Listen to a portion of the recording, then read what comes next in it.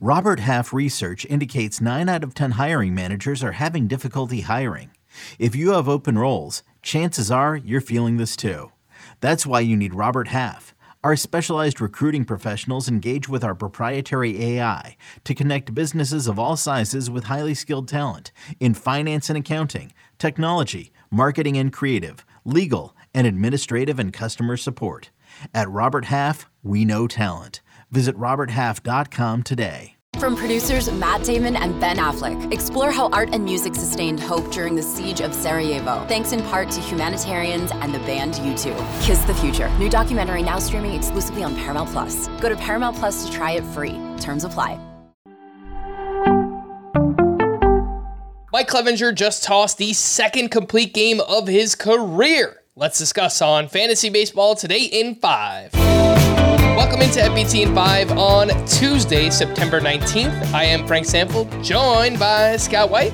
And let's talk about some of these pitchers that we started in the 2-start week. We'll begin things with Mike Clevinger, who turned in the second complete game of his career, the first since April 21st of 2018. He allowed 6 hits, 1 run, 7 strikeouts to 0 walks.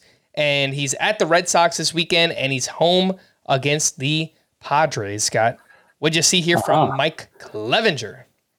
I mean, it was another great start. 4th and 5. That wasn't just good, but great. If you look at the game log for Clevinger, so the first of those starts, 1 hit, 10 strikeouts in 7 innings. Then he had 7 shutout innings, only 3 hits allowed. Then he had 2 earned runs, 7 strikeouts in 6 innings. And then this complete game effort, 4 great starts in 5. Now, the other one was an 8-run, 12-hit disaster. So we can't just gloss over that. But, I mean, in the 4 starts that were great, 16% swinging strike rate, it's not like he just got lucky and prevented, just by happenstance, runners were prevented from scoring, which, we've seen for stretches from other pitchers who we don't think of as particularly good. Clevinger seems to have pitched well apart from that one blip at Detroit. So, if it's a daily lineup league at Boston, kind of depends what you need, I guess, whether or not you start him. But I think it's at least in the discussion in a way that I would have been skeptical of prior to this start. 2 other pitchers that pitched well on Monday. Brian Wu turned in another solid start at the Oakland A's. 5 shutout innings with 6 strikeouts there. Edward Cabrera was also solid against the Mets. 5 1/3 innings, 1 run allowed, only 1 walk. That's key for Edward Cabrera. 4 strikeouts in that one. Cabrera is home against the Brewers this weekend and then at the Pirates in the final week. Brian Wu is at the Rangers this weekend and then home against the Rangers in the final week. Don't like that as much, Scotty. Yeah, no, you like Edward Cabrera's matchups a lot more than Wu's, and I think Cabrera is more usable as a result. More downside, probably because of the control issues that come and go for him. At his previous start, he had 6 walks, or his previous outing, I should say, he was following an opener, 6 walks, only 1 hit allowed.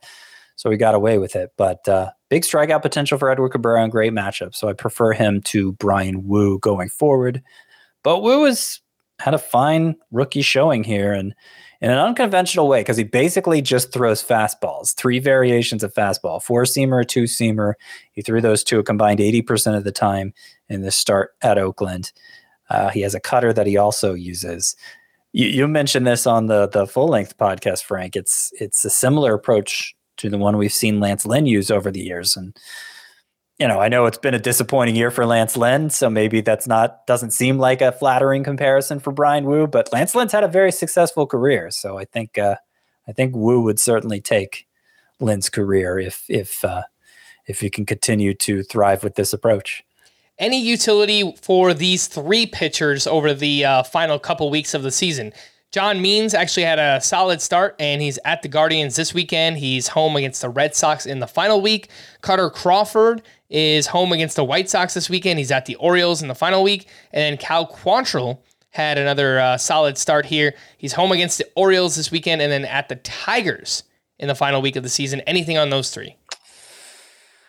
I understand the temptation with that Tigers matchup next week for Quantrill, but he's just so combustible, doesn't miss many bats. And, I know John Means' next matchup at Cleveland looks good, but he has 1 strikeout in 5 innings, each of his 2 starts back from Tommy John surgery. And I just don't think I just don't think I can put my faith in that. I could see it going wrong, given that he's not missing bats the way we're used to seeing John Means do that. All right, 2 final pitchers here. Connor Phillips, the pitching prospect with the Reds, picked up the first win and quality start of his career, and he is home against the Pirates this weekend. He's at the Cardinals in the final week, and Jose Butto with the Mets now has 3 strong starts in a row. He's at the Phillies this weekend, home against the Phillies in the final week. Maybe more so for deeper league, Scott, but anything on Connor Phillips and Jose Butto?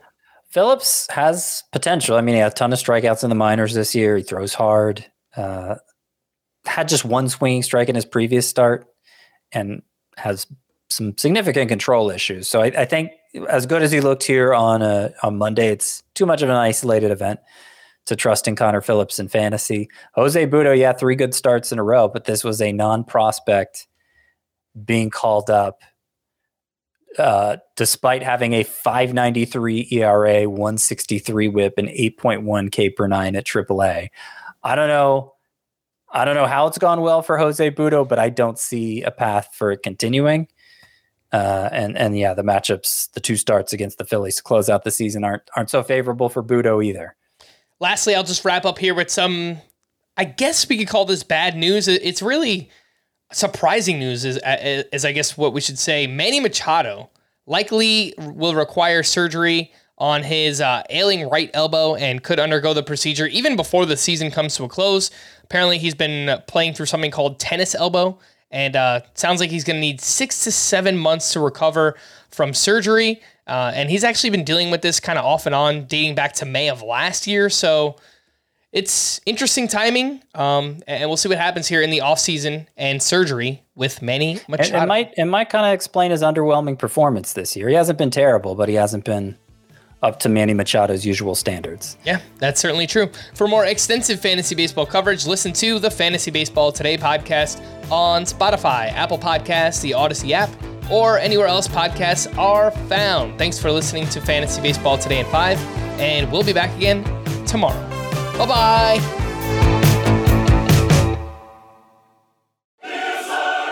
You can now relive the best moments of the UEFA Champions League 24/7.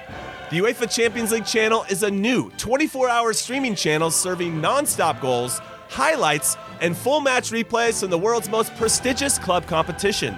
Reminisce on your favorite moments, legendary players, and brilliant goals with the UEFA Champions League channel streaming around the clock on Pluto TV and the CBS Sports app.